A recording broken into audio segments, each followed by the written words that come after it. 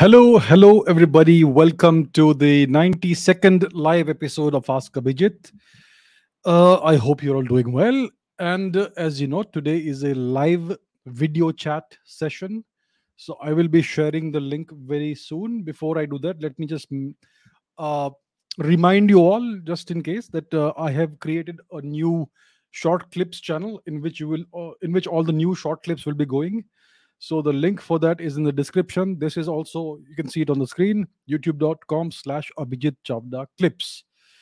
Okay, so with that said, let me share the link for joining the video chat. And before I do that again, there are very simple rules.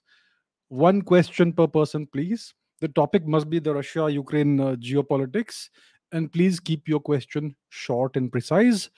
And let me share the link. Should be able to see it now. Let's do it. Let me pin it up. Yes, it is pinned now. So you should be able to see that. So I'll wait for the people to join. And today I'm going to make one small change. So I will take the question, and then after I take the question, I will be the only person on the screen. That way, I think we will be able to keep things moving faster than in previous episodes. So I can see people joining now. So let's get somebody in. I think people are still settling down. So let's bring in Mr. Adarsh. So I can see people joining now. Yes, sir. So let's get somebody in. Can you please Settling mute down. that, whatever it is? So let's bring in Mr. Oh, sorry, sir. Sorry, sir. So I can see people joining now. Yes, sir. So let's Yes, sir. Where are you from? Uh, Sir, I am from Kanpur. and what's your name? Adarsh, is it? Yes, sir. Sir, I Okay, have a great. Nice to meet question you. Yes. regarding which is not directly linked to Ukraine and Russia conflict. The topic is the Russia-Ukraine conflict Sir, only. I That have is been what people trying have to come here ask to this see. question from you from many time, since many days, but you have never picked one. That why India doesn't invest 25 to 30 billion dollars per year on research, especially in military research work. Yeah, okay. Let me answer it in brief. I think India should spend more in research and development. Yeah. And sir, All thanks. right, sir. Nice to meet you. Thank you. Nice to meet you.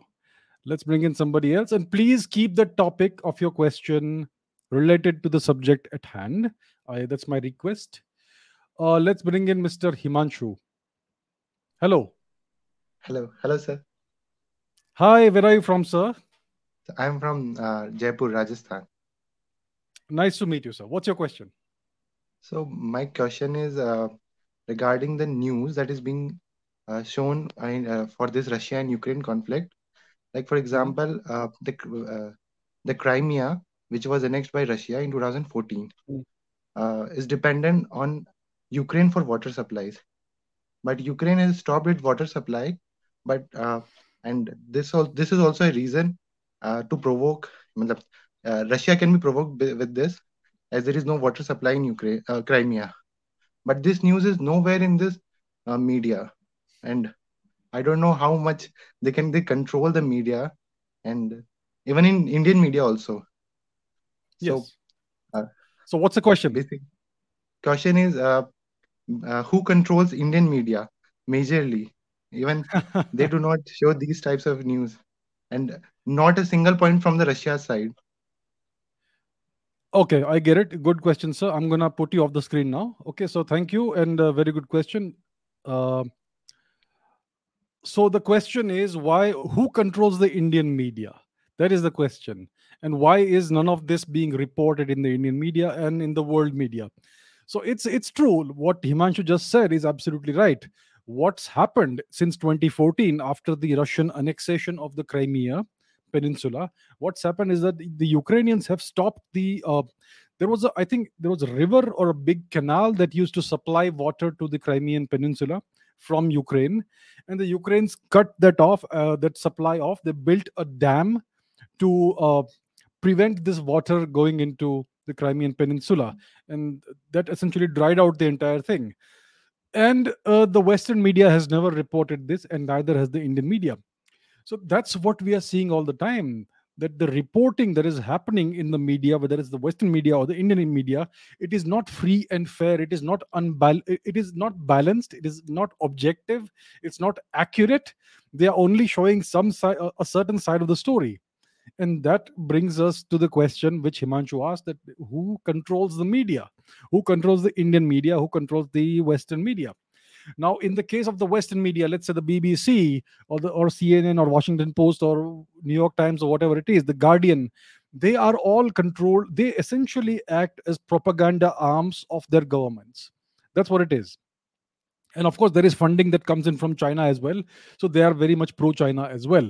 So to understand who controls the media, you have to look into who is funding, who owns these media companies, and who are the shareholders and all that. If you look into that, just follow the money, and then you will understand why the news coverage is the way it is. Now, in the case of the Indian media, I have said this yesterday as well, last week also, that there are two, three channels in India, Indian media channels, that are covering the Ukraine conflict, and they are covering it from the NATO perspective or the US perspective.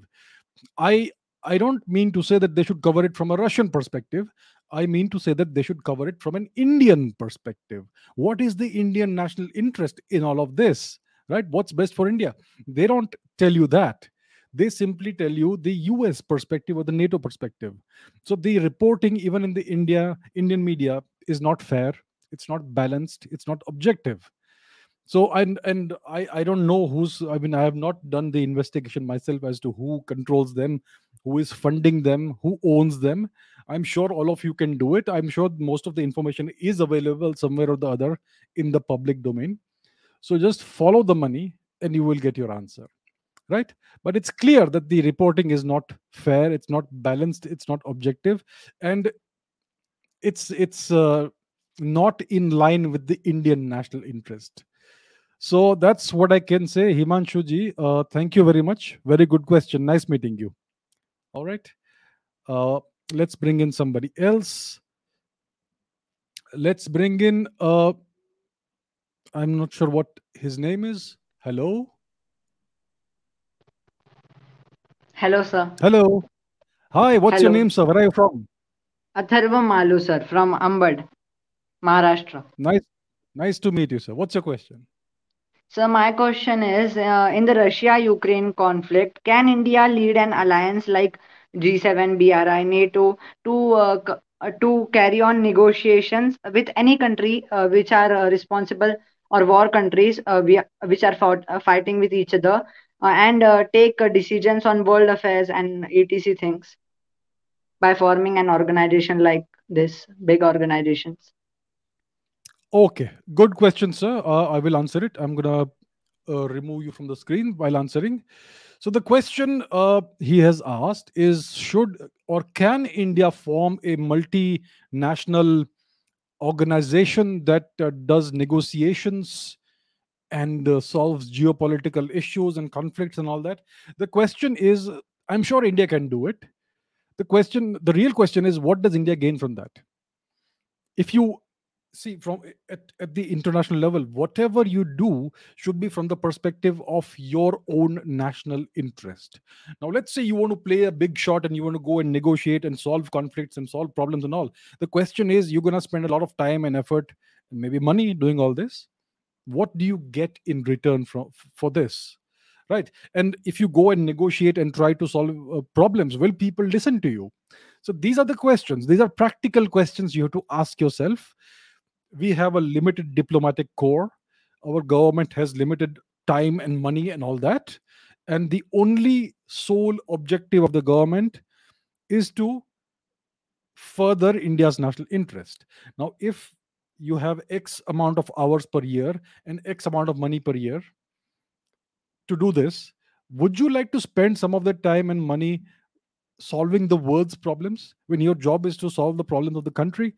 So that's the question we have to ask ourselves, and that's why it's not practical for India to go around solving the world's problems, creating an alliance or organization and all that, unless it actually benefits India. So it's a question of being absolutely practical. So I'm sure India can do it, but question is, what does India gain in return? So as of now, there's as we know, there are some negotiations happening in Ukraine.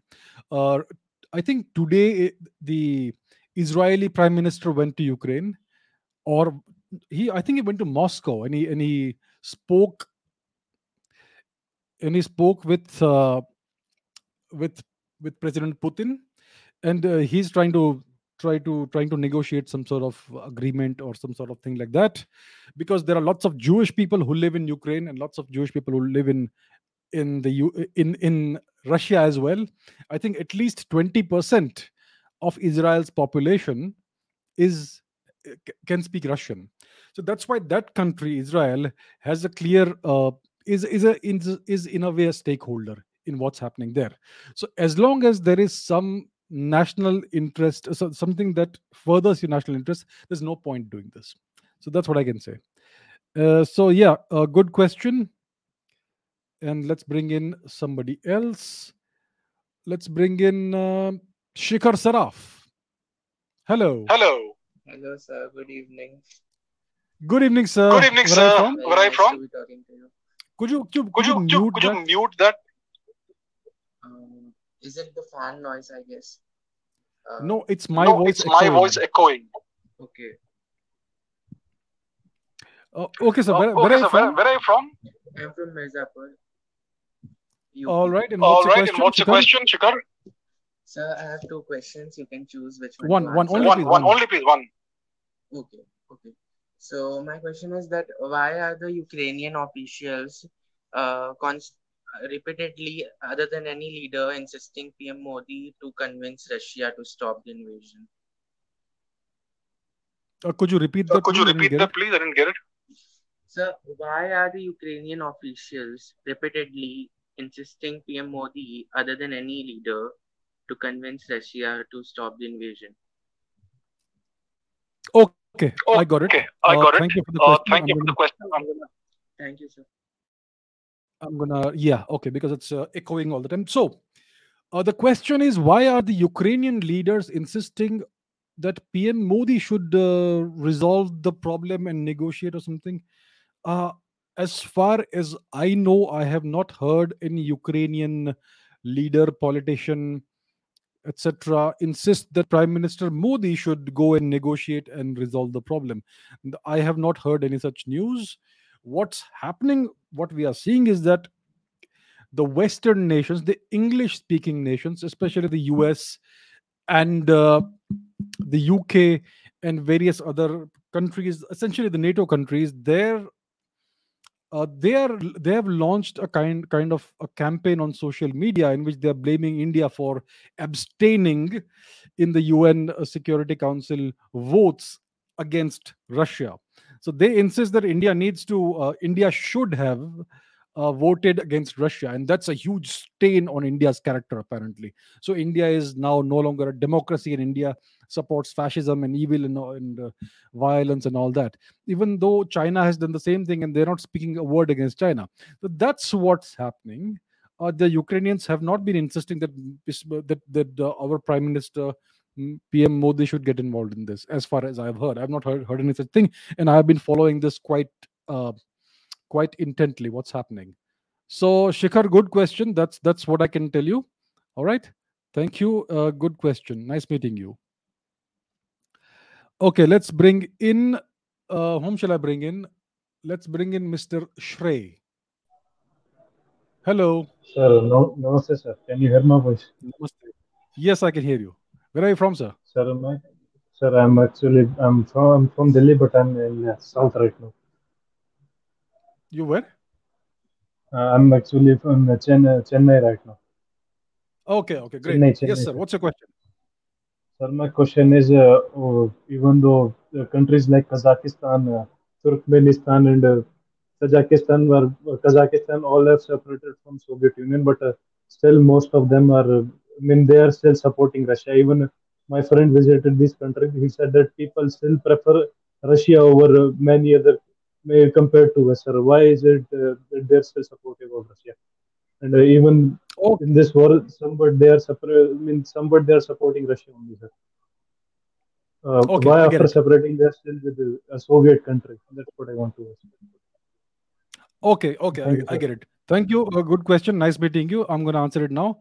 So, what Shrey said is, why are these republics, the former USSR republics who are now no longer part of that country, like Tajikistan, Kazakhstan, Uzbekistan, Azerbaijan, etc., why do they still support Russia and in geopolitical matters, in things like the Ukraine conflict, etc.? Why do they support the Russians? That's a very good question. So there are multiple reasons for that. First of all, they are still very much under the Russian sphere of influence. Russia is a very powerful nation, and even though these countries are now uh, no longer part of the USSR, the USSR broke up, and but yet they are still very much part of the Russian sphere of influence. So the Russians can influence matters within these countries. Uh, and of course, there is the military angle as well. Russia can project military power anytime it likes in these countries. And also, the economies are still to a significant extent quite integrated. And many of these leaders owe a lot to Russia for the power that they hold. Some of them you could consider them to be in a way puppet regimes of Russia. The same way NATO has a number of puppet regimes in various countries. In a similar way, the Russians also do that. So there are multiple reasons why these countries always support Russia. First of all, they are kind of scared of Russia. The Russians can intervene militarily if they like, if these countries go against Russia. The Russians will not tolerate these countries going hand in hand with America or NATO or anything like that. So these are the reasons. It's at the end of the day, it's all about hard power. Russia has the hard power to keep these countries in line. So that's why countries like Uzbekistan, Tajikistan, etc., they still toe the Russian line. They still have, most of these countries, they still have Russian as the official language. There are lots of the economies are integrated to a large extent, and there are very deep relations with Moscow. So these are multiple reasons. And of course, if you look at the people, there are lots of people to people contacts, and the people still, I believe, would be nostalgic about the way the USSR used to be, because I am sure there was more order and more efficiency to some extent during the USSR days compared to how things are being run right now. So there are multiple reasons why this attitude is prevalent, that the people still support Russia, and even the governments still support Russia. So that's an interesting question Shrey has asked. Thank you very much. Let us bring in, whom shall we bring in? Let's bring in Mr. Raj. Hello. Namaste, sir. Namaste, namaste, sir. Where are you from?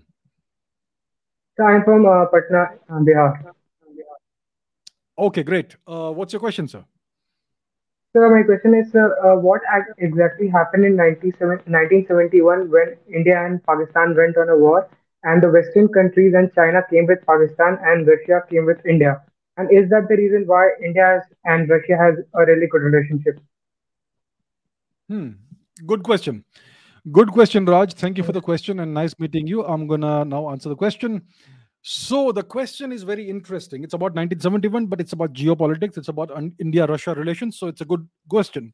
So what happened in 1971 is that the Pakistanis launched an unprovoked attack on India, and India had to retaliate. The attack was launched. There were these air raids from East Pakistan, which was then East Pakistan. It's now Bangladesh. So India had to retaliate, and the two countries went to war, and the entire Western bloc, the Americans, and of course those days the Chinese were becoming close to the Americans. So all these countries, what they did was they opposed India, and the Americans even sent an aircraft carrier into the Bay of Bengal to intimidate India and prevent India from doing any significant damage to East Pakistan. And what the Americans found when they came to the Bay of Bengal is that there were Soviet nuclear submarines waiting for them in the Bay of Bengal. And that's why they were not able to go ahead. The USS Enterprise, I believe it was, the aircraft carrier, it was not able to go ahead and threaten India. And that's why India was able to, because of this support from the USSR, India was able to go ahead and dismember Pakistan and free and liberate Bangladesh from the horrible genocide that the people of Bangladesh were suffering, mainly the Bangladeshi Hindus. So the Americans, what they wanted, what they were doing is they were supporting the genocide of the Bangladeshi people. They were supporting Pakistan in what Pakistan was doing, and they lecture us about human rights and all that today, right? So they were trying to prevent India from pursuing its national interest. They were trying to support Pakistan. They were trying to support the Pakistani genocide in Bangladesh, and it is the USSR that stepped in, that intervened, and prevented America from stopping India from doing its military action. So why did the Russians, why did the USSR do that? Because they needed India on their side. It's a geopolitical game. It's not because we are friends and we love each other. It's because it was in their national interest to ensure that the American scheme was defeated. The American scheme was to encircle India from two sides, East Pakistan and West Pakistan, and the Pakistanis were America's client state, and that's why it was good for them, because India had already aligned with the USSR. India was officially a member of the NAM, the Non-Aligned Movement, but it was de facto a satellite state, you could say, of the USSR. So the Americans were very concerned about that, and that's why they were using Pakistan to counterbalance India, and China as well. So all of these countries were against India. The USSR came to India's rescue, and India was able to break up Pakistan and liberate Bangladesh. So it was not out of love for India or because they were friends with India, but because they needed this to happen from their own national interest perspective. So because India had aligned with the USSR, that's why the two interests were converging. They were aligned, and that's why they helped India at that time. And so that's what happened then. And today the situation is different. Russia is no longer as powerful as the USSR used to be. It's no longer a genuine superpower. It's maybe the second most powerful military nation in the world. They have the world's largest nuclear arsenal. So it is beneficial for India to have a country like that on our side. So that's the situation that we are watching, that we are in today. It is no longer in a position to help India if there is a conflict with any other country, either Pakistan or China. But still, it is a great counterbalance against various countries that are not really very friendly towards India. The Chinese today are obviously India's biggest adversary in the Eurasian theater. And there are other countries also that are not quite friendly towards India. They don't really wish us very well, even though they may be in various kinds of reasonably good relationships with us. So we need the Russians to counterbalance all that. And that's why. Uh, so that is the situation which we are in today, which is very different from the 1971 situation. So that's the kind of brief historical background that I can offer you. So Raj, thank you very much. Very good question, sir. Nice meeting you. Okay, let us bring in Mr. Rishikesh. Hello. Hello, sir. Nice to see you, sir. Nice to see you, sir. Where are you from? I'm from Hubli, sir, Karnataka. Great, great. What's your question? So my question is that Russia does not have any hatred to civilians, but it also mentioned that it would use the precision guided weapons. But in the MST report, it is said that they are using 9M79 Tochka ballistic missiles, and how hazardous it might be, as the Nostradamus predicted that Zaporizhia nuclear power plant leaks if Zaporizhia nuclear power plant leaks. Okay, okay. Very good question, sir. Thank you for the question. I'm going to answer it now. So, Amnesty International is reporting that the Russians are not doing what they should be doing. Russia should be using extremely precise weapons in order to carry out in order to proceed with the military campaign. And apparently, they're not doing that. They're using other weapons as well. So Amnesty International supposedly is saying this. The question is, the question is, what is the credibility of Amnesty International? Amnesty International is nothing but a propaganda organization. Amnesty International has been bashing India for decades, right? And they are essentially one of the various arms of the US that comes into your country and meddles in your internal affairs and uh, refuse and issues various kinds of certificates to you. So that's what Amnesty International does. I don't know. I have not seen this report that they have put out apparently that Russians are using this missile or that missile. The thing is this: Amnesty International has zero credibility. So we don't even need to talk about them. We don't need to listen to them. We don't need to believe them. They are simply a propaganda arm of the United States and of the West. I'm not saying it's a bad thing, but we know the track record in India. They are very much anti India. And therefore, we know that none of what they say is factual. So this is simply one of the ways of continuing the propaganda war against Russia. Now, what we know about how the Russian military campaign is proceeding is that they are trying their best to minimize damage to Ukrainian infrastructure, and they are trying their best not to harm civilians. Right. So they in the initial hours of the military campaign, they hit various military installations in Ukraine using cruise missiles, and those cruise missile strikes were very accurate. Within 2-3 hours, the entire Ukrainian air force was grounded. Right, the Russians had complete air superiority, and after that, they have been proceeding very slowly, very carefully, very circumspect. They are doing their best not to even break the traffic rules in Ukraine. That's how they are proceeding. And now, like a couple of days ago, this story came out. There was this firefight at the, I forget the name, the nuclear power plant that Rishikesh mentioned. There was a firefight there. What has emerged is that their power plant, and the Russians were forced to retaliate. And yet we know that there has been no significant damage to the power plant or to the nuclear reactor. So the nuclear reactor is safe. And the Ukrainians did this in order to make it look like the Russians have gone crazy and they're trying to blow up a nuclear power plant. So the attempt that is repeatedly being witnessed, the West is attempting to show Mr. Putin as a madman, as somebody who has lost all control of what he is doing, is trying to blow up nuclear power plants, nuclear reactors, and is gone crazy. The thing is this: if you want to destroy somebody, you have to first give a justification for that.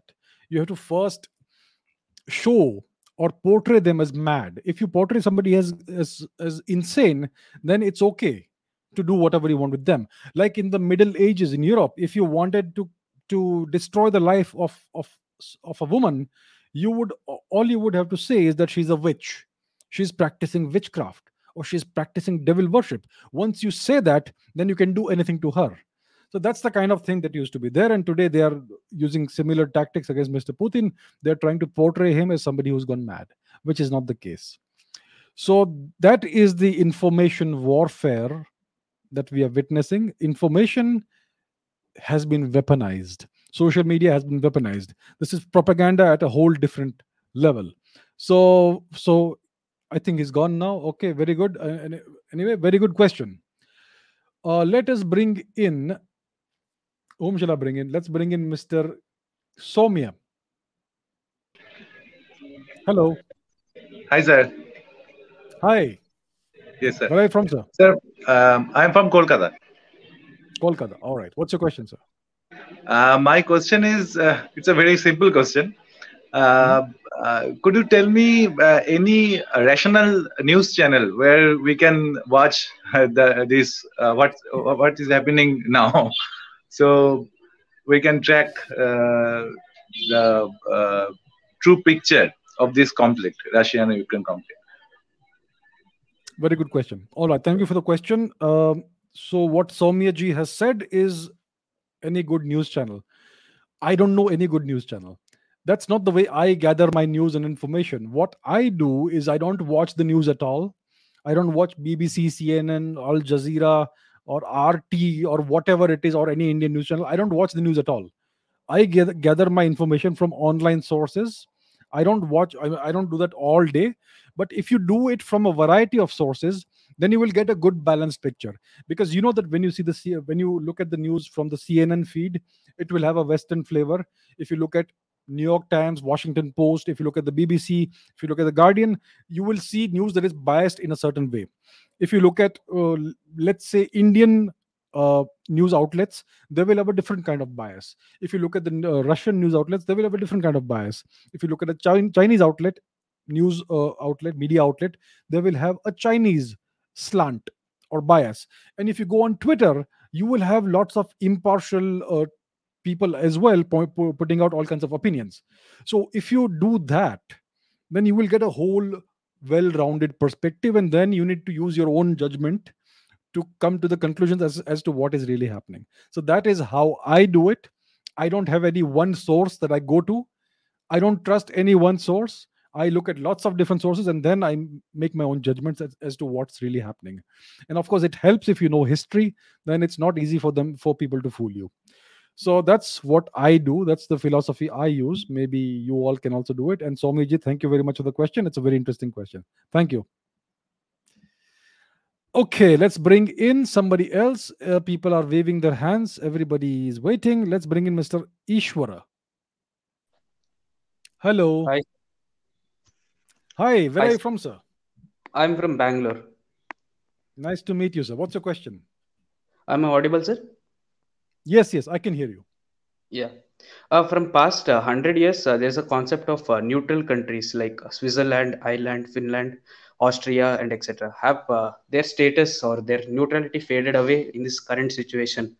And does Putin want Ukraine to be the next Finland? Hmm. Okay, very good question, Ishwaraji. Thank you very much. Let me answer that. So, what Ishwar said is that there are a number of countries that have typically, historically, over the past 100 or so years, been neutral. Let's take the example of Switzerland. So, Switzerland is famous for its neutral status, right? They don't participate in any war, they don't get involved in politics, and so on and so forth. They are neutral. That's what we see them as. See, Switzerland is a neutral country, and some other countries also have similar statuses. Now, let's look at why a country like Switzerland would do that. Switzerland is a very small, tiny country, right? A small country like that is easy. It's an easy target for any big country if they want to come and capture that country and take away all the resources. So, Switzerland says we are neutral. We will not participate in any conflict, any political thing, any geopolitical matter. We'll stay out of all of this. And the Swiss, they also provide a very valuable service. You know what the service is? They are the world's bankers. They have the very famous Swiss banks where people deposit their savings. And the thing about the Swiss banks, it used to be this way, that they would never ask you any questions as to where you got the money from. How did you acquire the money? They will not ask you. You can go there and in perfect anonymity stash your cash. So what happened is that Switzerland became the favorite place for all kinds of corrupt politicians and criminals and smugglers and all that to go and dump their money. And they knew that it will remain safe in Switzerland. We also know that lots of Nazi treasure was stashed away in Switzerland in these Swiss banks, and many of these Nazis did not ever get a chance to go back and reclaim the money because they would have got killed in the Second World War and so on. So that's the service that Switzerland provided to various nations all across the world, and that's why it was valuable as a country that remained independent. So it's not the Swiss were not able to remain independent because they were neutral. They were able to remain independent and untouched by everybody because they provided a very valuable service to everyone, right? So Switzerland is not actually neutral. They are looking out for their own self-interest. It's a very small country. It's easy for any country to come and gobble it up, right? And they don't even have a standing army. They have this compulsory military service that every adult male has to undergo, and all adult males, I believe, who are physically fit, etc., they are issued a weapon that they can use when required, and so on and so forth. So that's the strange concept of neutrality. and other countries also have tried such things. And then we also had the so-called non-aligned movement, which never got anybody anywhere. So that's the kind of information I can offer about neutral countries with the example of Switzerland. Uh, the other question was, does Mr. Putin want to Finlandize Ukraine? I don't think he wants to Finlandize Ukraine. He wants to effect a regime change and install a new government that is pro-Russia, and maybe even take out parts of Ukraine which are Russian majority and integrate them into Russia. So that is what I can say. So very good question, Ishwar. Thank you very much. Okay, let's bring in Sunil Surana. Hello. Hello, sir. How are you doing, sir? Namaste. Where are you from? Namaste. I am from Ichelkaranji. Okay. Ichelkaranji, yeah. So my Okay, question sir. is, some countries, despite being obvious enemies, for example, India, Pakistan, India, China, still they carry on trade between them. So, like, Mhm. why so?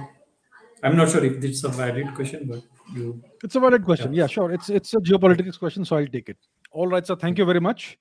So, why do countries that have a conflicted relationship, an adversarial relationship, maybe countries that have gone to war with each other, why do they still engage in mutual trade? That's an interesting thing about the world. So it's a good question. For instance, India and China, everyone knows these are adversarial countries. They have an adversarial relationship. The Chinese occupy parts of our territory illegally. We have gone to war three times with China. 1962, we lost to China. They took away Aksai Chin and some other parts of our territory. 1967, they again attacked us. India defeated China in the 1967 war, which your history textbooks will not teach you. And in the late 1980s, also, I think it was 88, there was another clash which India won. So we have a very bad relationship with China. They lay claim on our territory even today, Arunachal Pradesh and so on and so forth, more of it. And still we have a significant amount of trade with China. So why is that so? Because trade is separate from warfare. You can weaponize trade also, but there are things in India that the Chinese would like. The Chinese use India for raw materials, and then they send back to India their finished products. And because of this, because raw materials are cheaper and finished products are more expensive, that's why they are enjoying this big trade surplus with India. And so the trade surplus, I don't remember what the exact figure is. It used to be a few years ago it was about $90 billion or so. Maybe it is less now, maybe 30 or 50 or something $billion per year. So that's a significant trade surplus they're enjoying. And India also wants to continue the trade. So it's all about mutual benefit. We need something from them, they need something from us. So as long as we are not at war, we will continue trade, and we will grow our economy in whatever way we can. So that's how it typically goes. Countries that are enemies still trade. India and Pakistan also trade, right? A few years ago, India had given the most favored nation status to the Pakistanis. Even the US and USSR used to have trade during the Cold War days. So that's how it typically is. Even when you are enemies, you still want to make money. You still want to benefit as much as you can, even from your enemy. That's how it goes. So that's just the way of the world. And as long as there is no hostility going on right now, we will trade and will make money as far as there is mutual benefit. So that's the way it's always been, historically also in the past. All right, Sunil. So thank you very much for the question. All right, thank you. Thank you for the question. Nice meeting you. Bye. Okay, let's bring in somebody else. Let's bring in Mr. Ashu. Hello. Namaste, sir. Namaste. Namaste, Namaste. Ashuji. Where are you from, sir? Sir, Gurgaon, Haryana. Nice to meet you, sir. What's your question? So my question is, sir, Russia is now threatening or warning Sweden and Finland. Both these countries also want to join NATO and already a part of EU. So, sir, my question is, should they join NATO for their defense, or they should remain neutral or maybe more inclined towards Russia because of what happening with Ukraine, or is it a matter of concern for Russia? Very good, very short, very crisp Thank you. question. Appreciate it. Thank you very much. I'm going to answer it now. So, what Ashu said is that Russia is threatening various countries, Finland, and the other country that he mentioned, Poland, I suppose. So, there are, see, it's like this. There used to be a Warsaw Pact. The Warsaw Pact was an anti NATO alliance of the Soviet bloc. So, I think a number of countries were part of the Warsaw Pact. Poland was there, USSR obviously was there, Poland, uh, Albania, Czechoslovakia, Romania, and various other countries. I think there were 7, 8 countries in that. So this was called the Soviet bloc of countries in Eastern Europe. So that's where the USSR had its sphere of influence. Now, after the USSR broke up, Russia was the biggest nation that came out of it, and they were given this assurance in 1991 by the US that NATO will not expand even 1 inch eastwards, and the Americans have broken that promise almost immediately. In 1999, a number of countries came into NATO, and they've been expanding steadily eastwards ever since. And eventually, it became a matter of life or death for Russia, and that's why we have the Ukraine conflict going on now. So, what we are seeing is that Finland seeks to join NATO. Ukraine also seeks to join NATO, and various other countries also seek to join NATO. And that's why is it so? Because NATO is right now more powerful. If Russia was as powerful as the USSR, they would not dare to express the thought that we want to join NATO. So that's how it works in the world. Whoever is more powerful, you want to be on their good side. So right now what we are seeing is that the Chinese power is growing, and the Russian power is already there, it's constant. And because China and Russia are working together, the overall power of the Eastern bloc, the China Russia bloc, is growing, it's expanding. And therefore, because the Russians are funded by China, they have the guarantee that the Chinese will support them. That's why they are not really very badly affected by whatever sanctions are coming their way. Obviously, there will be a significant effect even then, but they have the backing of the Chinese. So now Russia is no longer a waning power. It may be perhaps a strong enough power that can threaten various NATO countries, and we have seen what they've been able to do in Ukraine. So now the status is different. Earlier, NATO was all powerful, the US was all powerful, Russia was a broken country. Now the Russian power seems to be growing again. And the question every country needs to ask itself is, will America be able to save them if something goes wrong? Right. So if they apply to join NATO, the process will take some time. In the meanwhile, the Russians will not like it and they may come and invade you as well. Will the Americans be able to save you? They were not able to save Ukraine. Right. So that's the question every country needs to ask. So it's all about who is more powerful. Everybody wants to be on the good side of whoever is more powerful. And that's why NATO was expanding all the time. But now it's very clearly visible that the Americans, their power now has limits. Earlier, their power had no limits all across the planet. But now we are seeing that their power is waning. They have been forced to withdraw from Afghanistan. They've left this big power vacuum in Central Asia, and now you can see they've lost Ukraine as well. So it is visible. Their decline is now visible, and obviously there will be repercussions to that. They will not give up so easily, and the conflict could be in Europe. The fight for supremacy. Which country will come on whose side? So the smaller countries will get caught in that. Unfortunately, it looks like that. So that's what I can say. I cannot make a prediction as to what will happen. Will Finland join NATO or not? If they try to join NATO, they may face some serious consequences from the Russians.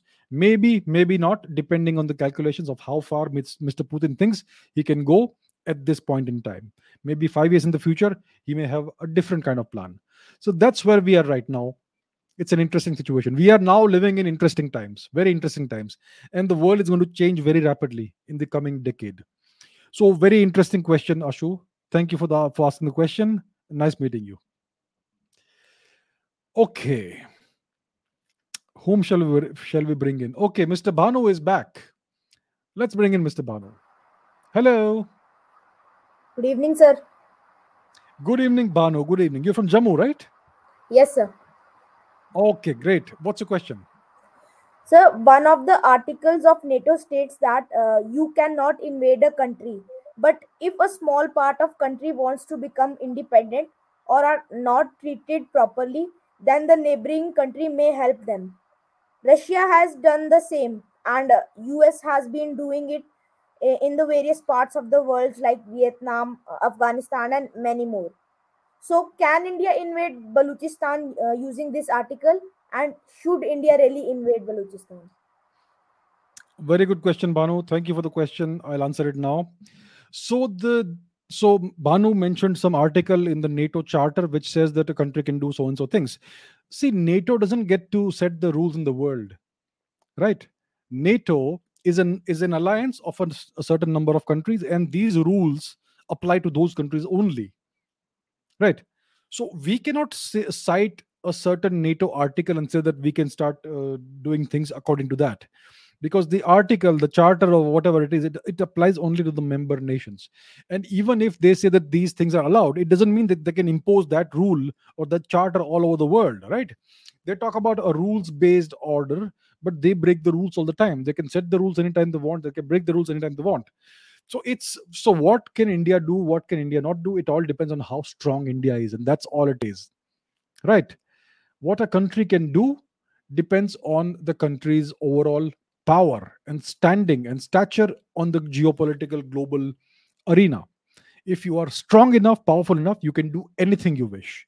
If you are not strong, if you're not powerful, then you can do nothing. People will even come and tell you what to do internally in your own country. So if India wants to free Balochistan, it doesn't need to cite an article in the NATO charter. If India is strong enough, it can go ahead and do that tomorrow. Right now, India is not powerful enough to do such a thing without facing adverse consequences. So that's what I can say, right? So the NATO charter or article has no relevance to India, to Asia, or to any other country. It all depends on how strong you are. The Chinese, for instance, they have broken the agreement they had with the UK that Hong Kong would be under one country, two systems. They broke the agreement. They broke the treaty they had. Similarly, the Americans broke the Iran nuclear deal. It was a treaty they had signed, and they just walked away from it unilaterally. So if you are strong enough, you can do it. We know the Americans have intervened militarily in various countries. They've invaded Afghanistan, Iraq twice, Libya. So if you are strong enough, you can do it. You don't need to cite anything. You do it because you can. All right, Banu. Good question, and nice seeing you again. All right, let us bring in somebody who's been waiting for a while. Let's bring in Abhay. Hello. Hello, sir. Thank you so much for taking me. Abhay here from Bhopal here. My Nice question to meet was, you. thank you, sir. My question was related to that when we are negative on the side of geopolitics today, and like USA is anti-Russia for sure, and with sanctions on Russia, certainly it is going to be a sanction or economic strength that is being provided to China as well.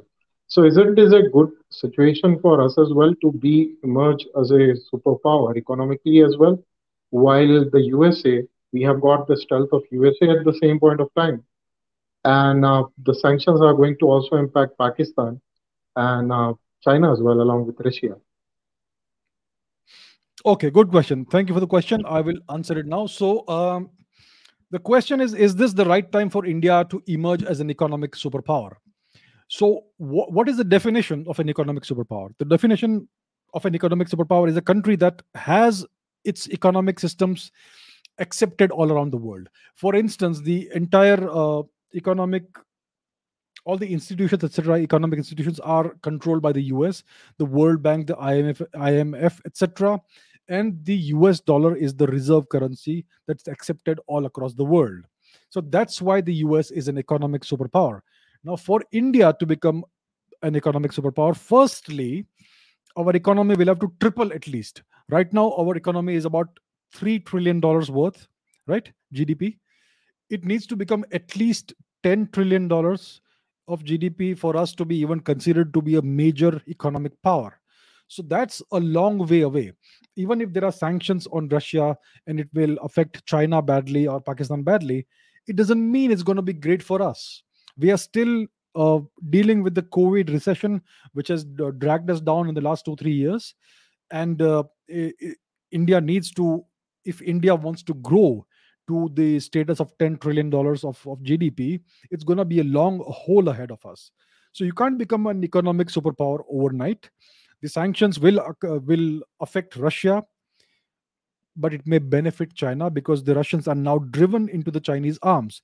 So it's a very complicated situation. The sanctions may affect Pakistan, but depending on how the Russians deal with Iran, Pakistan may again come into the good side of the US. For instance, if the Russians and the Chinese are cooperating financially, economically, and militarily with Iran, then the Americans will again look at Pakistan as a way of counterbalancing Iran, even if it affects India badly. Right? So in that case, they may again go and woo the Pakistanis. They may be able to give more money to the Pakistanis than the Chinese can. In that case, Pakistan again becomes a good doggy of the Americans. Right. So the situation is right now very, very complex. It's changing very fast, and India is not in a position to call itself an economic superpower anytime in the near future. It will take at least 10 years, most likely 20 years, if we are to be more realistic, to reach the $10 trillion mark. When we are there, then we may be a major power economically, and not yet a superpower. We have to reach the $15 trillion mark to be a real superpower. But it can be considered to be a superpower only if we have a similar military strength. So the situation is very complex. Just because there are sanctions right now doesn't mean that we are now in 1 or 2 years going to be a superpower. No, no, no. It's very much very difficult. It's a difficult road ahead, and there are lots of struggles we are going to face. Because the Americans are sanctioning Russia, it doesn't mean that they are our good friends. They are threatening to sanction India as well. The CATSA sanctions is something that they're considering right now because India is purchasing the S-400 missile defense system from the Russians, and that is something the Americans are not happy about. So they may sanction India as well. So being a superpower is nice, but it is still a very, very long road ahead for us. So that's where we are right now. It's an interplay of multiple domains in geopolitics: the global system, the global supply chains, the economic systems, the financial superstructure of the geopolitical arena. The military dimension is there. The various alliances are there. Very complex. So India right now is a small economy, $3 trillion. Yeah, sure, we are in the top 5, top 6 in the world, but that should not be cause for celebration. We have a long road ahead of us. All right, sir. Abhay, thank you very much. Very good question. Nice meeting you. Okay, let's. Whom shall we bring in? Let's bring in Ronesh Kumar. Hello. Hi, sir. How are you? I'm very well, sir. How are you doing? Where are you from? I'm from Toronto, Canada. So yeah, as always, my Sunday morning is starting with your show. Yeah. Oh, very nice to meet you. Thank you so much. Yes, sir. What's your question? Yes. So my question is, currently India has taken a neutral stand, and I won't go in the that they should have taken it or not, because there seem to be valid argument on each side. But unlike China, which are a self-reliant superpower, so India is very, very far away from that. And so my question was, so again, this thing is emerging that India needs to be self-reliant. India needs to become an economic superpower. And that's not possible without them becoming a manufacturing superpower like China. But in some of your earlier shows, you had hinted towards that US had assisted China a lot in that, and the same as maybe Japan and South Korea. So my question is that is India in a position that they can become a manufacturing or on a larger level an economic superpower without the West assistance, and currently with their current stance that they have taken? Excellent question, sir. Very good question. I'll answer it now. Thank you so much. Nice meeting you again. This is a brilliant question. So the rise of China happened. It's a very, very rapid and meteoric rise. They came from nowhere and became a genuine economic large power, almost a superpower, you could say. And this happened because the United States aided and abetted the rise of China. They brought China and they into the global economic system. They integrated China into the global economic system. They outsourced all of their manufacturing requirements to China, and they became China's biggest market that the Chinese could sell to. And that's why the Chinese were able to grow at more than 10% per year for such a long time. And that's how they were able to grow their economy so fast. That so called Chinese miracle was actually done by the US. And similarly, the Japanese economic miracle also happened because Japan was integrated into the US economy. Japan is obviously, as we know, as I hope you guys know, it is under US occupation even today. It's not really a sovereign country. So the Japanese rose very fast. In the 1980s, they became almost like a financial economic superpower, the number two economy in the world. And then something strange happened, and the Japanese economy suddenly became stagnant somehow, magically, as if somebody switched off a button. And the South Koreans also grew very fast because of American help and so on. So it's a very interesting observation that Ronesh has done. Now, the challenge for India is that India also wants to rise like this, but the Americans are not going to help us the way they helped the Chinese or the Japanese or the South Koreans. The Americans, they see India as a big market, 1.3 billion people. So it's a market that they want to keep selling things to. They want India to be a nation of consumers, not a nation of producers. They don't want to see another big economic miracle that comes up and becomes another challenge to them. So it's going to be a very big challenge for India to rise under these circumstances economically.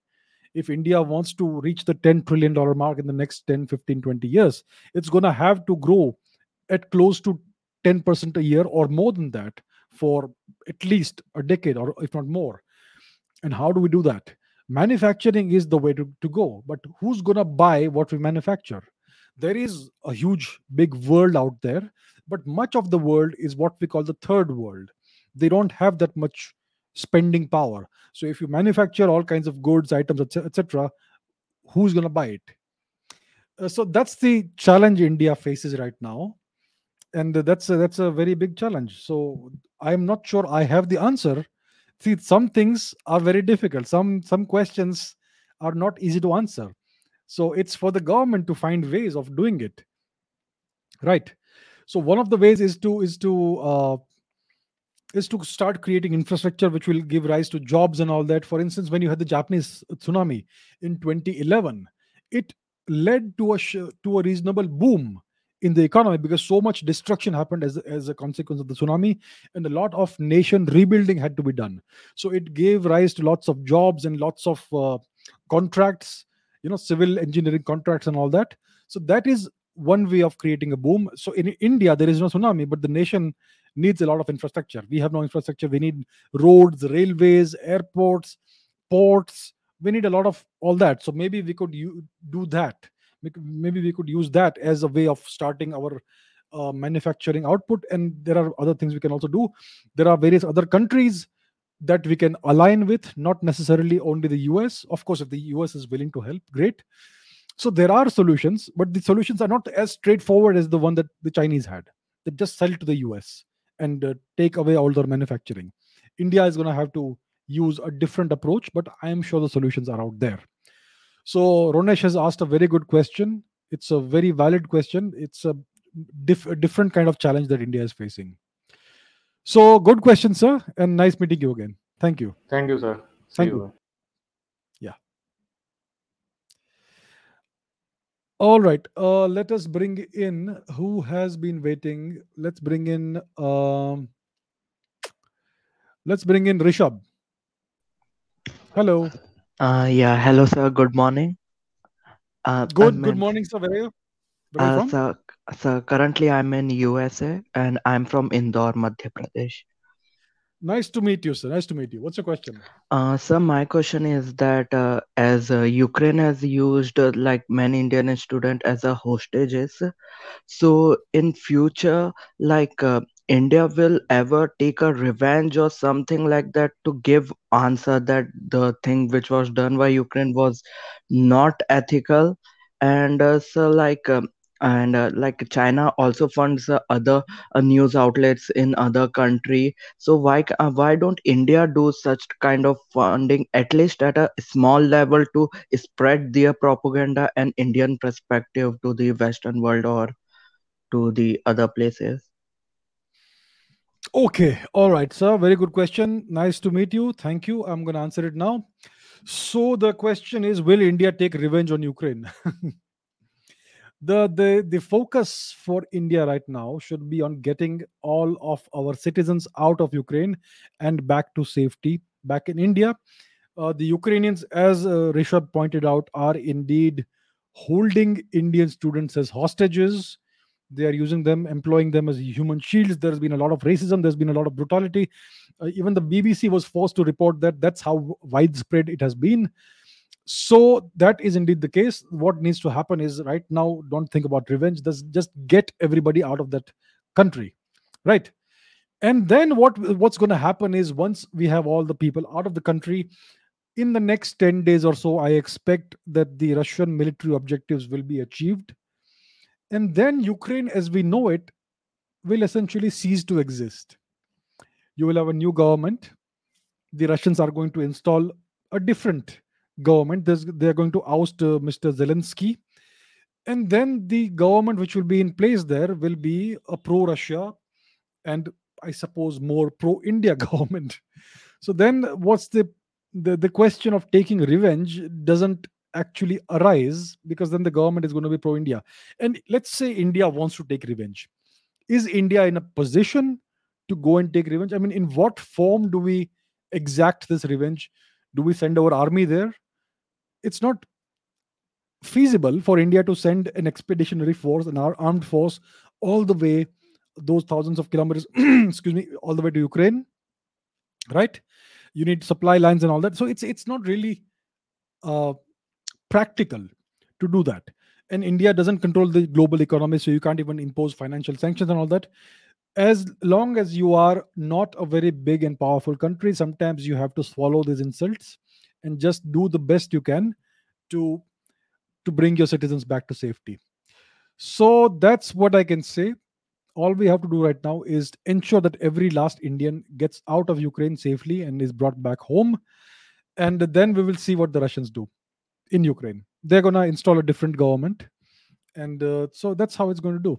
That's how it is going to proceed. Okay, Rashab, thank you for the question. Nice meeting you again. Let's bring in Akshit. Hello. Hi, sir. Hi, sir. Hello. I am Hello, Akshit. where are I you am from? from Himachal Pradesh and I'm doing, Right. I'm in Delhi currently. So I have a question that India has a population of 140 billion and UK has a population of 8 crores. But we have comparatively equal GDP. How is it possible, sir? How 130, 140, 140 crore people can match 8 crore people? Are Indians so dumb? Are we so dumb people that we can match? We are equivalent to UK. 8 crore people are equal to 130 crore people. Is government fudging the data or is it the real data? How we can know Okay. that India's GDP is equal to UK? Okay, good question, sir. I'll answer it now. So Akshit says, UK, not Ukraine. I heard Ukraine first. So India's GDP is more or less equal to the UK's GDP. Our GDP, whatever, it's around $3 trillion, and the UK's GDP is the same. And our population is obviously 1.3 billion, and theirs is much, much smaller than ours. So, how do you calculate the GDP? Economists have a variety of ways of calculating your gross domestic product per year. So, I am not an economist, so I cannot give you the details of how it is done. But there is a proper methodology of doing it. So it's quite transparent, and I think it's well known what India's GDP is and the UK's GDP is. So the question is, we have such a huge population. Their population is so small. So how come the two nations have the same GDP? Well, if you look at history, if you look at historical data of the past 2,000 years, Historically, India's GDP used to be more than one third of the entire world's GDP. That's how big India's GDP was. So, what happened? The UK came to India, the English came to India and stole away all of our wealth and treasure and everything. They destroyed India's economy. India was the world's first fully industrialized civilization. The British destroyed all of India's indigenous industries. They destroyed all of our technology. We were a very technologically advanced nation, and because of that, we were the world's largest economy. More than one third of the entire world's GDP was India's, right? And by the time, so when the British came to India, India accounted for more than the one third of the whole world's GDP. By the time the British left in 1947, India accounted for less than 2% of the world's GDP. So you can guess where all the money went and where all the productivity went. All of it was transferred to the UK. It was all stolen to the UK. It is estimated that the British stole approximately $45 trillion worth of treasure and money and all that from India. They can never repay it. And because of that, their economy grew so much. And that's why it is the way it is today. They're enjoying the stolen wealth, the wealth that they stole from India. And because they destroyed India's economy, that's why our economy is so small today. It is growing again now. So after 1947, India's economy could have grown very fast. But what happened is that we had the great Shri Nehru, who imposed the Nehruvian rate of growth. He refused to kickstart India's economy, and so our economic stagnated until the 1990s. Now it is growing faster, and that's what we are seeing. So if you look at the per capita GDP, if you look at the GDP, total GDP, and divide by the population, then India is a very low income nation. And the Western countries are very high income nations. I'm not sure what is the current per capita GDP. It must be less than $2,000 it must be less than $2,000. In the case of the UK, US, it must be more than $50,000. In the case of China, it's like around $10,000 roughly. I don't have the exact figures.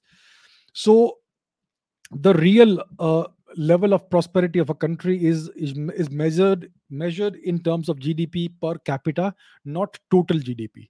Total GDP is good for India. It's around $3 trillion. It's in the top 5 or top 6 in the world. But if you look at per capita GDP, India is a very poor country because the average wealth per person is very very less. So it's because of what happened in the last 1,000 years. First, we were occupied by the Turks. Then we were occupied by the British, and the British destroyed India's economy thoroughly. Today, we are just rising from the dead. So that's why we are where we are today. It's not because the Indian government is incompetent or it is not doing its job. It's because of what happened in the last 500 to 1,000 years. So no matter how good your government is, it's going to take time for your GDP graph to go higher and higher. It's going to take time. It's going to take at least 10, 20 years minimum for India to become a $10 trillion economy. Minimum 20 years, 10 to 20 years. So it's not the government's fault. This government right now, it is not their fault India's economy is broken or it is the way it is. It's because of what the foreign occupiers did to India.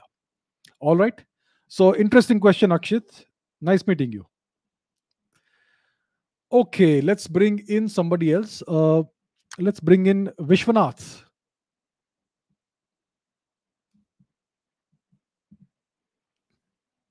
Could you unmute yourself, please? I can't hear you. Oh, sorry. Yeah, hello, sir. From Bangalore. Nice to talk to you. Nice to meet you. Nice to meet you. Yeah. Is it the right time for India to look into the Chinese occupied part of India or the Pakistan occupied part of India? Okay, very good, very short, brief question. Thank you so much. I'm going to answer it.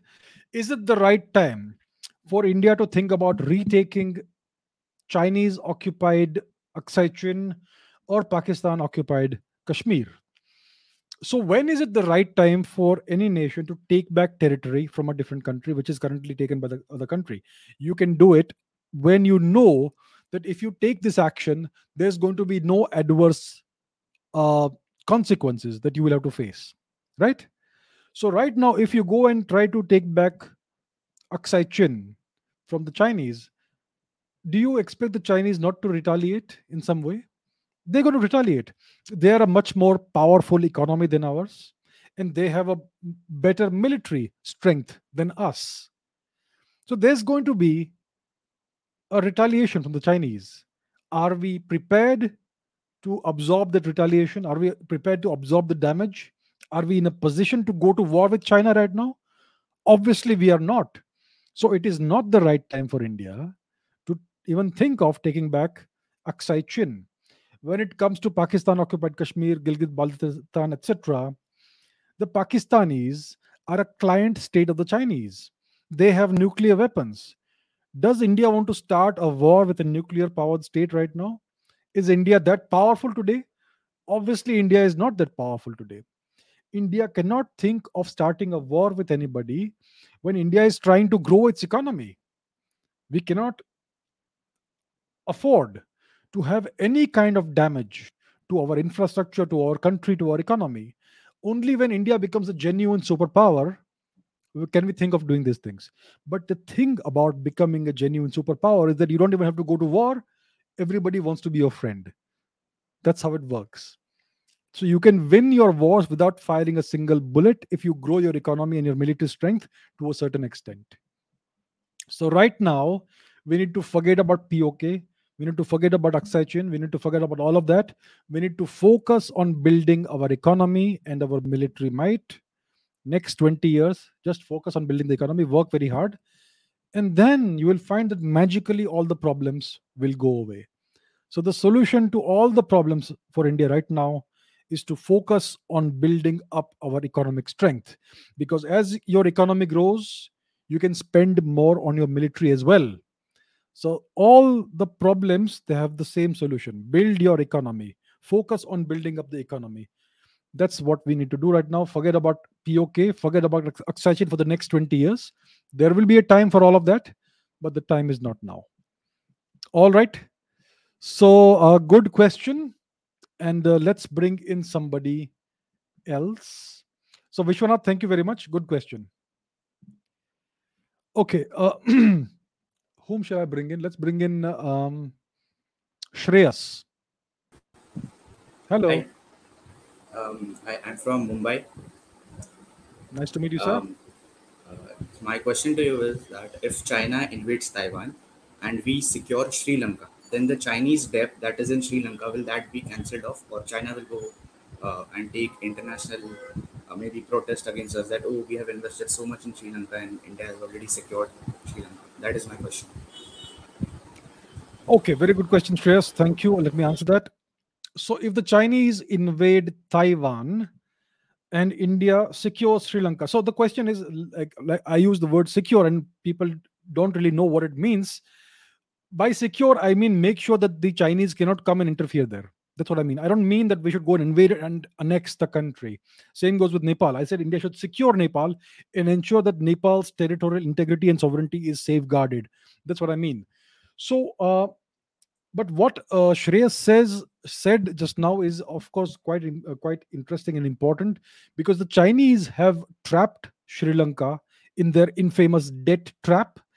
And the Sri Lankans took a Chinese loan at ridiculous interest rates, and now they're unable to repay it.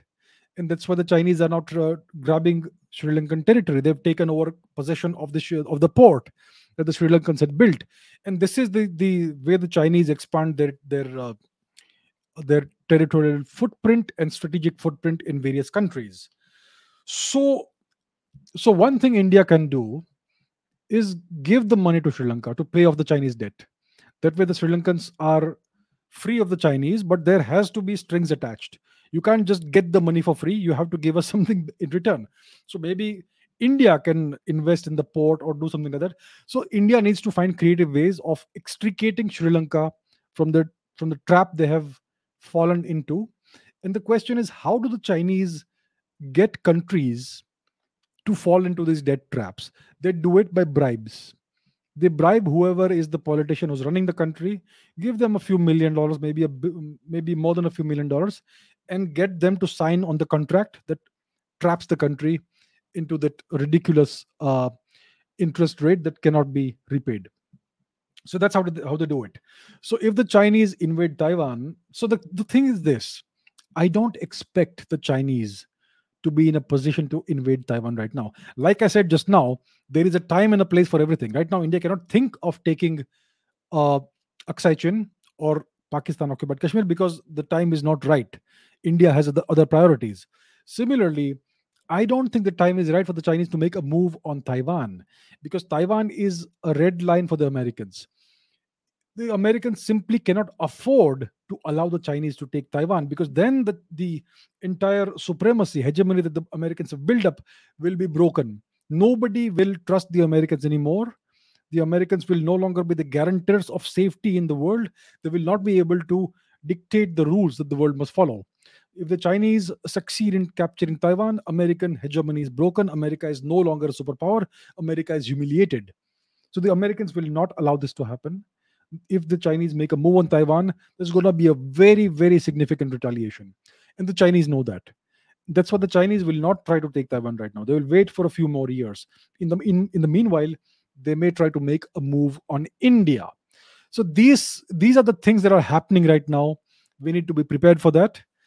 So I don't expect a Chinese move on Taiwan right now. It is more likely that they may make a move on India and try to create some mischief. So that's where we are. So Shreyas, thank you very much. Good question. Nice meeting you. Okay, let's bring in Girish. Hello. Hello. Hello, sir. Hello. Yes, hi. Where are you from? Hello. I am from Lonar. Lunar. Lonar. Okay, great. Buldana Good. district. Okay. What's your question?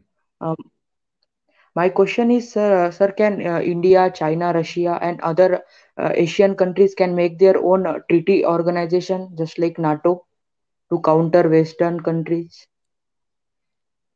Good question. Good question, Girish. Okay, let me answer that.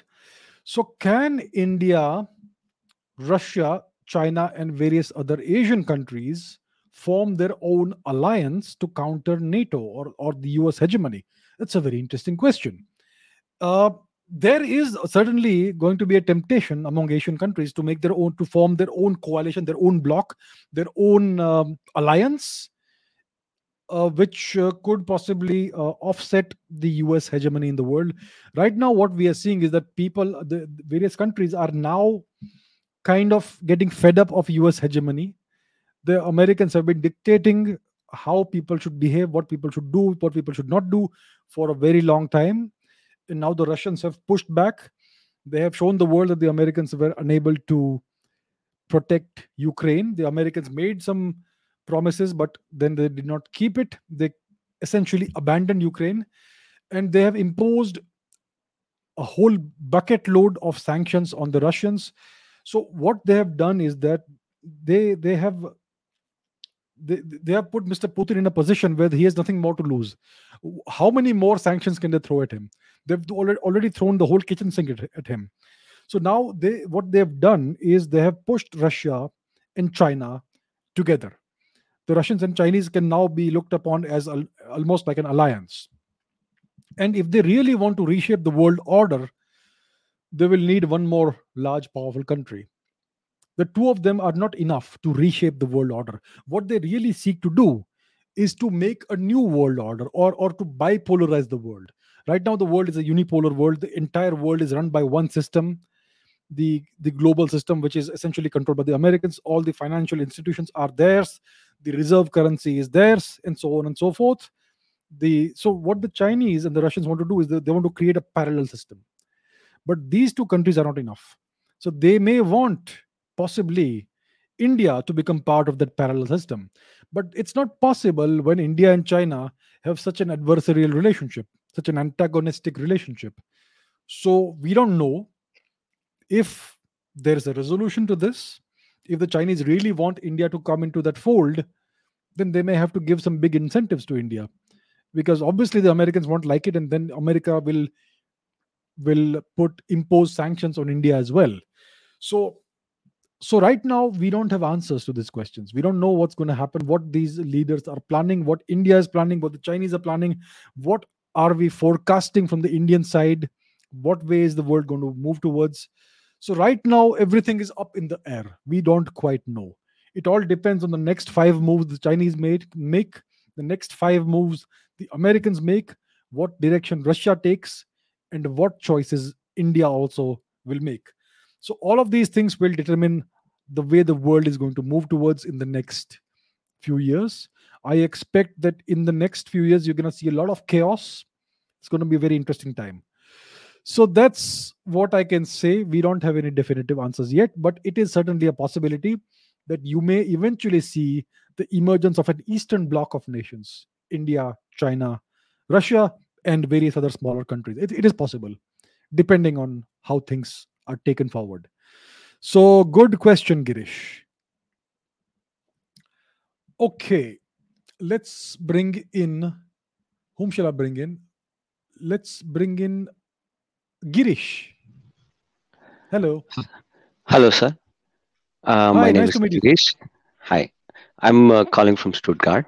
I'm Stuttgart. Stuttgart, Germany. Yes, yes. So I'm a fan of your ideas. I'm a fan of your work. Thank It's you. incredible you're answering questions eloquently.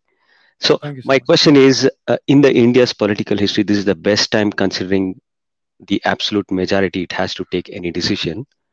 Mhm. But if you see on the ground, it is very relatively easy to influence neighboring nations like Sri Lanka, Bangladesh, and Nepal. By they are all smaller economies, so Sri Lanka is struggling to pay off its relatively small debt of $3 billion, and India's is 3 trillion nearly. So why it is not doing to influence these countries? These are smaller economies, and you can deal with all, say, 20, 30 billion. That is one. And second one is, of course, India's economy should related to One, that. question. One Okay. one question. One question. Okay. So related to these countries, also our reserve on the military expenditure is also going down year after year if you compare to the GDP. So this is a kind of contrary to what we want to be with the best majority, and it it's really scary if the majority is not there. If there is a Khichdi government, then it's going to be even more difficult. Yeah, that's my question. Okay, thank you so much for the question. Let me answer that. Nice meeting you again. So, yeah, India has the Indian government, which is currently in power, has a absolute majority in parliament, which means that theoretically they should be able to do whatever they want. Now, like Girish mentioned, a country like Sri Lanka is right now trapped in the debt trap of China. They're not able to repay the loan, which is, like he said, about $3 billion. I don't have the exact statistics, but let's say what he is saying is correct. So India could help Sri Lanka out and extricate it from the difficult position it is in. The question is, what does India get in return? There are no free lunches in the world. In geopolitics, you do everything for a certain purpose. When you put a certain amount of money in a certain thing, you expect something back. There are no free gifts, no free lunches. And the problem is that we are not the only country that is in a position to influence, let's say Sri Lanka or Bangladesh. Lots of other powerful countries are vying for the same influence in our region, in the Indian subcontinental region. For instance, the Chinese have deeper pockets than India. If they want, they can influence Bangladesh to a greater degree than India. The Americans also have deeper pockets, and they can also influence these countries. And many of these countries that I just mentioned don't really want India's influence to grow.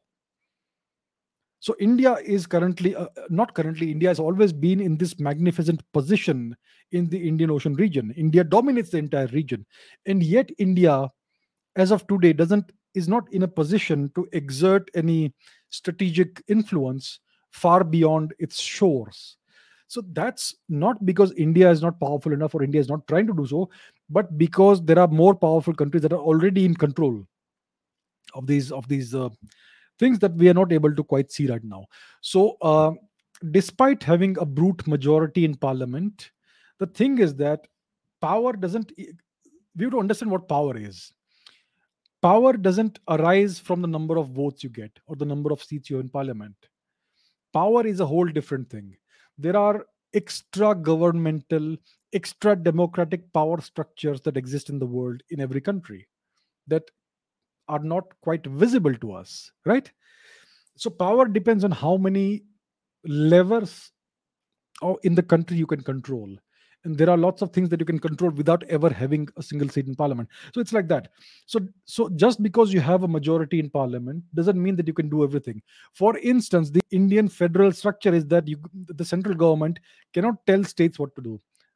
Even if it will sign an agreement with with a certain country to have, let's say, a bullet train system from point A to point B, let's say from North India to South India, if the various states in the way refuse to cooperate, then the entire project is never going to take off. And then you have the judiciary that sings its own tune, and so on. So there are so many things that prevent the central government from doing things that it wants to do. And power is not influence, influence is not power. I would not agree with that. So it's like that. See, what is influence and what is power? There is a very significant difference. Let's say you are a celebrity and you have 10 million followers on Instagram, and these people, 10 million people, they will listen to what you say because they're interested in what you have to say. That is called influence. Now let's consider another scenario. You have 100 well trained, heavily armed men at your disposal who will immediately obey you without question. That is power. The other thing is influence. Power is more valuable. So that is the situation that we are in today. Democracy is kind of overrated. It doesn't give you the power that you need to the extent that we believe it is. All right, sir. So thank you for the question. Nice meeting you, Girish. Okay, let us bring in Abhishek. Hello. Namaste, sir. Namaste, Abhishek. Where are you from? Sir, Asansol, West Bengal. Asansol, West Bengal. All right, sir. What's your question? Sir, can you tell me about how US is losing its hegemony over around the globe and how is it in a declining position? Mm-hmm. Yes, good question, Abhishek. Thank you. Let me answer the question. So the US hegemony is being lost because it is losing. It's a good question. How did this happen? So power and leadership are closely interrelated. When you have good leaders, you're going to be powerful. When you have leaders who lack vision or who are not vigorous or who are a little bit feeble, so to say, then you will lose power. And if you have a succession of such leaders who are good at talking but not good at taking action, then your country over time will lose its power. Now, what is the power the US is losing? First of all, the Chinese influence is rising. When you have a very big economy, you're going to have a correspondingly bigger footprint in terms of power projection. Your military will be larger. You will be able to control the global systems and all that. So that is what has given rise to American power. Firstly, they are the largest economy in the world. They control the economic systems of the world, the supply chains, the global institutions, economic institutions like the World Bank, the IMF, etc. Their currency is the global reserve currency. So these are the manifestations of American power and control over the world. Now the Chinese influence is rising. They have infiltrated the United Nations, the WHO. Their currency is gaining in strength. Lots of countries are accepting the Chinese currency in economic transactions. So that is causing the American power to become weaker. Then they had a military presence all across the world. Now they have abdicated it to some extent in Eurasia. They have evacuated from Afghanistan. They no longer have a presence there. They no longer have a presence in Central Asia like they used to have, and so on. So you can see the visible decline. Their geographical footprint is declining. Their economic power is declining. The Chinese power is rising. The Chinese economy is rising. The Chinese military strength is also rising. The naval strength is rising. The American strength is the same. So if you look at the comparative trajectory of the graph, the Chinese graph is rising. The American graph is stagnating. So that's how we know that overall American influence and power in the world is waning. And as you can see, if you look at American society is in chaos. There is so much division and strife in American society today. The so-called American exceptionalism is not to be seen anywhere. It has been replaced by this mediocrity, the woke culture. So America is not producing great leaders anymore. So overall, the country is visibly in decline. So that's why people all over the world are saying that American power is declining now. Okay, Abhishek. So that's what I can say. Good question. Nice meeting you. Okay, who else is waiting? Lots of people are waiting. Let's bring in Kanav. Hello. Good evening, sir. Good evening. Good evening, sir. Where are you from? Sir, I am from Himachal Pradesh. Nice to meet you, sir. Yeah. What's your question? So my question is that coming back to the Russia-Ukraine conflict, my question is that what US exactly wants? Like US is expanding its NATO, despite the fact that for what it was made back in 1949, it has already expired. So I want to know that why is US continuing the dead Cold War till now? What's the main motto of it? Does US want to make a lucrative market of it? Is US making money out of it, or there is something else reason related to it? I want to know that what US exactly wants in NATO perspective. Very good question. Very good question. Short and brief and precise. Good. Let me answer that. So, what is the objective of NATO and what does the US want? Very good question. That goes to the heart of the entire matter. The US has always wanted global hegemony, world domination. There should be no power on the planet that can challenge the United States. They will not tolerate a large nation or a powerful nation anywhere in the world as far as they can. If they can, they will destroy all countries. That is what's known as the secretive Blitzer doctrine. Okay, so that's what it is. So they even after the USSR broke up, we still had this very big country called Russia, right? So for some time they were able to influence Russia. There was this guy called Boris Yeltsin, who was essentially a US agent. And what Boris Yeltsin did was he systematically and deliberately destroyed the Russian economy. So when the USSR was in place, it was a collectivized society. It was a communist country, which means that all the property, all the wealth was collectivized, and it was in the custody of the government. The wealth belonged to the people, to the nation, but its custodian was the government, and the government would decide what it would be used for. So all that wealth belonged to the people, and it was in the custody of the USSR's government.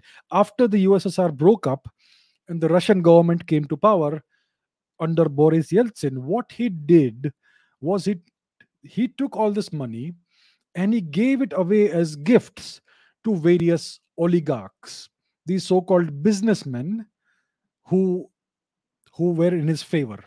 So all of this money that belonged to the people of Russia, he gave it away as gifts to a number of businessmen, oligarchs. And that's what gave rise to these very powerful oligarchs that we have in Russia today.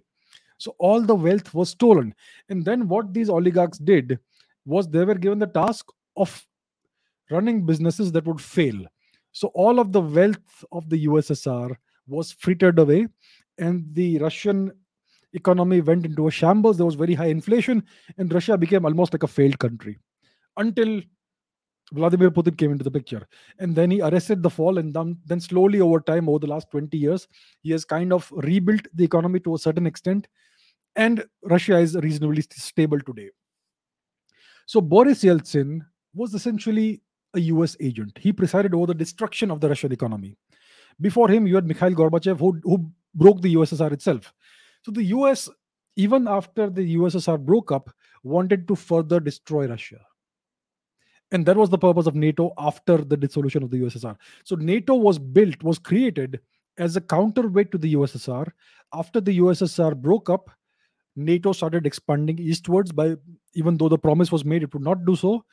And its aim was to encircle Russia and prevent Russia from exerting any kind of geopolitical influence in the countries it used to have influence over in the past. So the overall objective was to destroy the strength of the Russian nation, and to ensure that it is never a threat in the future to the US. So that was the objective, and that's always been the objective the world over when it comes to US foreign policy. And the same goes for India. They don't want India to rise. They did not want China to rise. They made a very, very big mistake they miscalculated what the Chinese would be like. They thought they would be able to influence China once China was integrated into the global economy, into the US-led global economy. once China became a capitalist country, they assumed that China would again become democratic also, which never happened. So they made a huge blunder there.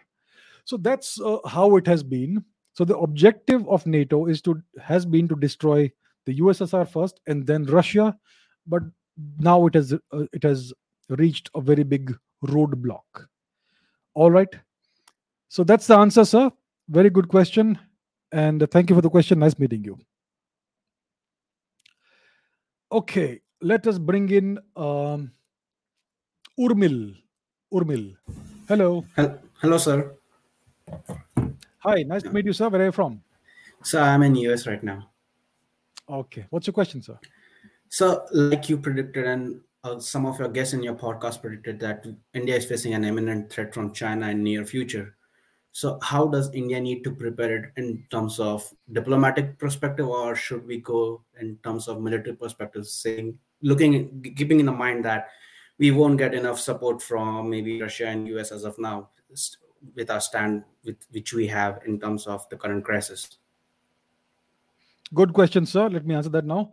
So, yes, it is believed, it is being anticipated that India and China may be engaged in some kind of conflict in the forthcoming future. Definitely before 2024. That is what is being expected. So, what does India need to do to prepare for this?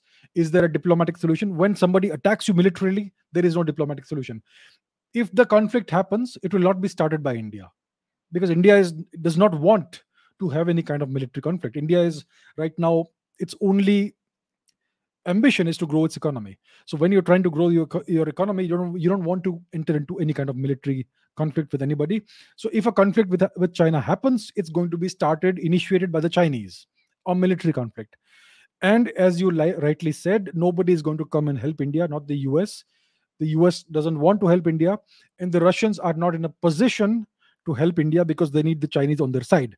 So if a conflict happens, India is on its own. So what does India need to do to prepare for this? India needs to be aware that something like this can happen.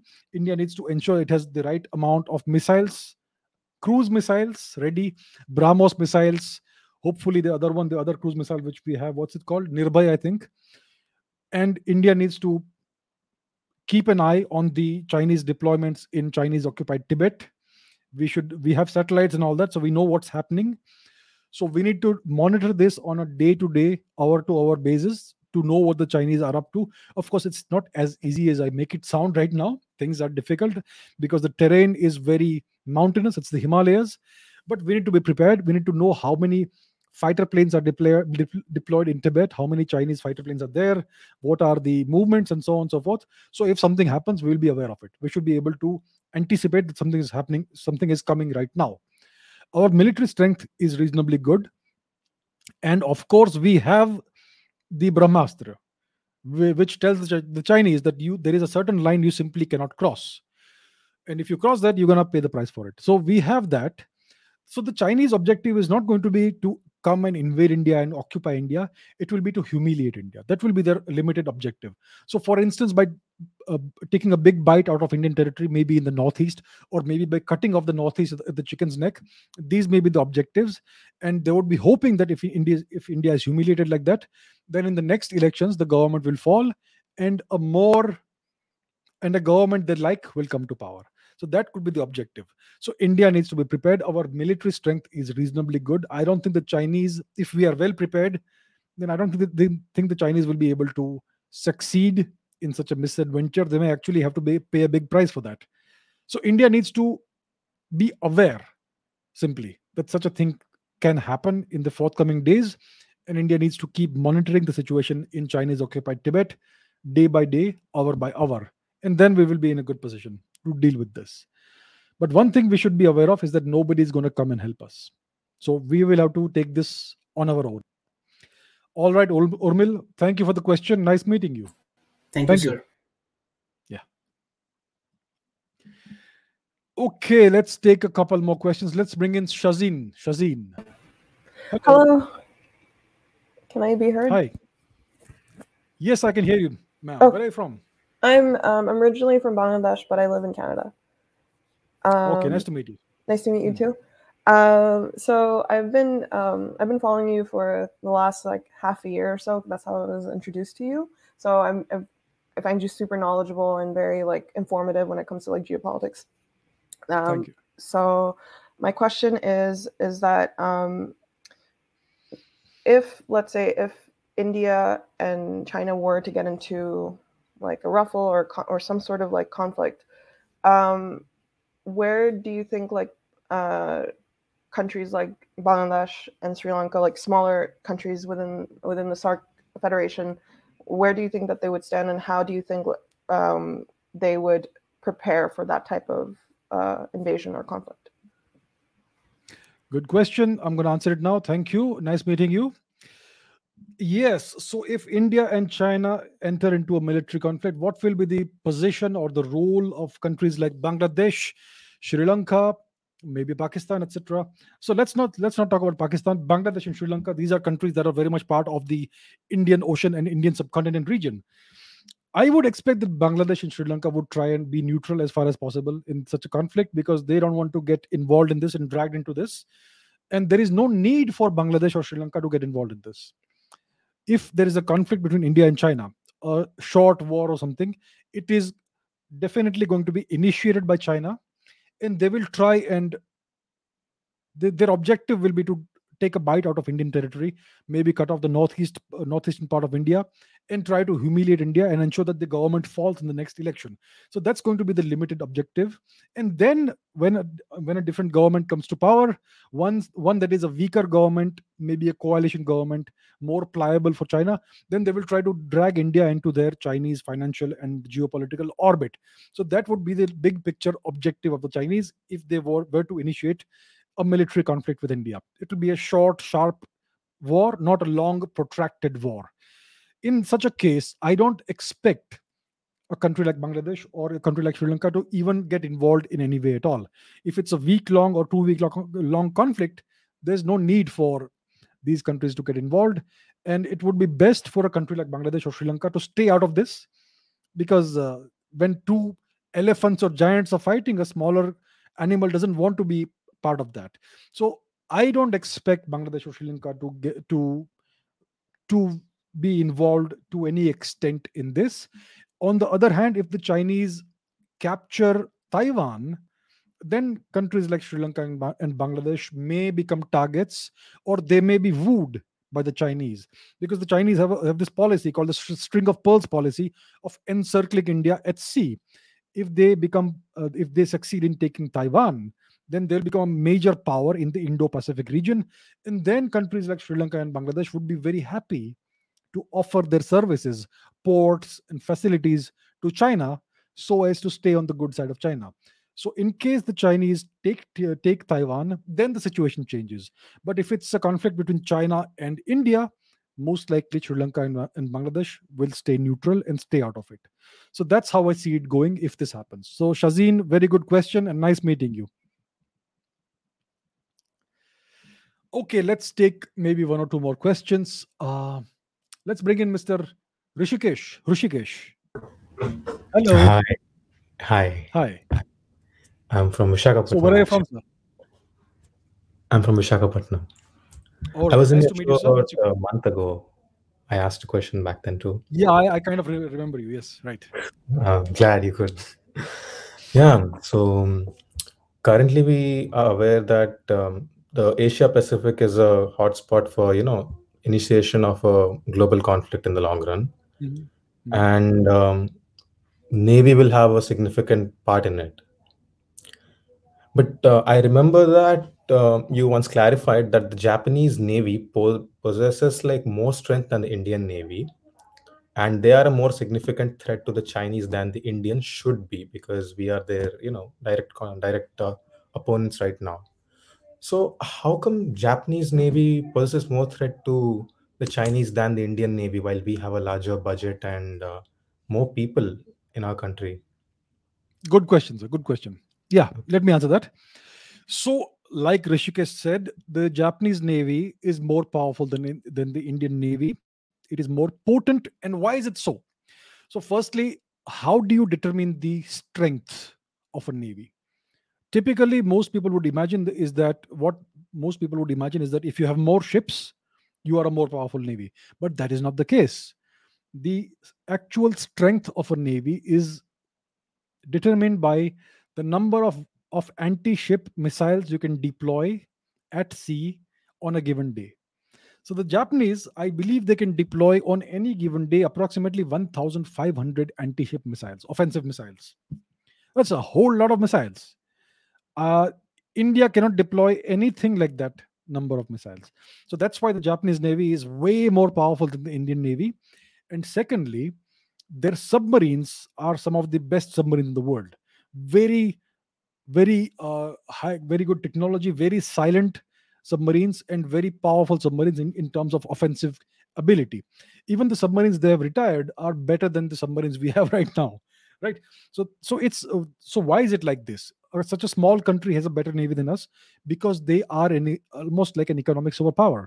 Their naval budget is greater than India's naval budget, and their technology is far superior than any technology we have developed in the past decades, because essentially we have not been developing any technology at all. We have simply been purchasing weapons from other countries, whether it's submarines, whether it's anything else, air force, whatever. So that is why the Japanese Navy is way more advanced and way more technologically advanced and way more powerful than the Indian Navy, and also because they are able to deploy way more missiles than us. So it's about offensive missiles. It's not about defensive missiles. There are certain missiles that are anti-missile missiles, like the Barak 8 missile that India has. So that's how it is. So the Japanese have more. They have better warships. They have more warships, I believe, and they have better submarines, and overall they just have a better navy, and their naval budget is greater than India's naval budget, as far as I know. I haven't compared the figures recently, but they're a huge economy, right? So that's the reason why it is the way it is. All right, so I hope I have answered the question, Rishikesh. Very interesting question. Nice meeting you, sir. Thank you. Bye. Okay, let's take one more question. Okay, future leader something. Okay. Hello, sir. Okay. Hello. Good evening, sir. Sir, I'm from Good evening, sir. Delhi. Good evening. Delhi. All right. What's the question? So my question is that isn't Zelensky using its citizen as hostages, since he said that people between the age of 18 to 60 can't leave Ukraine, and using patriotism and media to show them as uh, on the good side, but actually he's holding them as hostages. And since Russian forces will be forced to kill the armed civilians, and then they will use this propaganda against Russia that see they are killing civilians, Russian forces are killing civilians over here. Yes, sir. Good question. Let me answer that. So, like you said, you're right. They are certainly using foreign nationals as human shields, as hostages. They are holding Indians and Africans and various people from other nationalities, mainly students. But also, like you said, they are trying to forcibly conscript civilians into the armed forces. There are videos circulating on social media of the various battalions, paramilitary forces, militias stopping cars on the streets, dragging people out and forcing them to join the conflict, giving weapons and all that. So yes, this is extremely unethical. And if you put AK-47s and automatic rifles in the hands of civilians, then the opposition force, the Russians, will be compelled to treat those people as enemy combatants, and that's going to create unnecessary, completely avoidable civilian casualties. So that's a very cynical and diabolical approach the Zelensky government has taken. Maybe they are being told to do so by their masters sitting in another country. Maybe that's the case. And this all goes into the propaganda warfare. The more civilian deaths you have, the worse the Russians look. So it's all about making the Russians look bad. That's just terrible, because you are using humans as cannon fodder, innocent civilians. But that's indeed what's happening, and it's very, very sad. I mean, war is tragic as it is, and if you get civilians involved in that, it's even worse. So yes, that is unfortunately what's happening, but that's the nature of warfare. You have all kinds of avoidable and pointless atrocities and deaths and loss of life. And it's the civilians, always the innocent civilians, who suffer the most. Anyhow, yeah, that's a good question. Thank you for the question, sir. Okay, let's bring in one final person, Anubhav. Hello. Hello, sir. Sir, I Hi. am from Hi, sir. I am from Kolkata, and my question is there any player or any warmonger who is trying to stress the war more? Is there anybody who is trying to stretch the war Yes, sir. more, make it longer? Yes, sir. Oh, okay. Got the question. Thank you for the question. Is there any person who is trying to lengthen the war? Yes, I think it is the Ukrainian government which is trying to delay the Russian advance by putting civilians where they should not be. When the Russians are advancing, if you put civilians in the military installations as human shields, then the Russians will be forced to slow down the progress, because they have been told to ensure there are as few civilian casualties as possible. And again, the Russians are under instructions to ensure there are no Indian deaths as far as possible. And if the Zelensky government is putting Indians in harm's way, holding them hostages, and putting them and forcing them to be in military installations, then the Russians will have to be extremely careful not to cause deaths of Indians. So yes, these are ways in which you can delay the progress of the war and make sure there are more civilian casualties and make the other side look bad. So yes, that's indeed what's happening, right? So yeah, that's the answer. Thank you, Anubhav. Nice meeting you.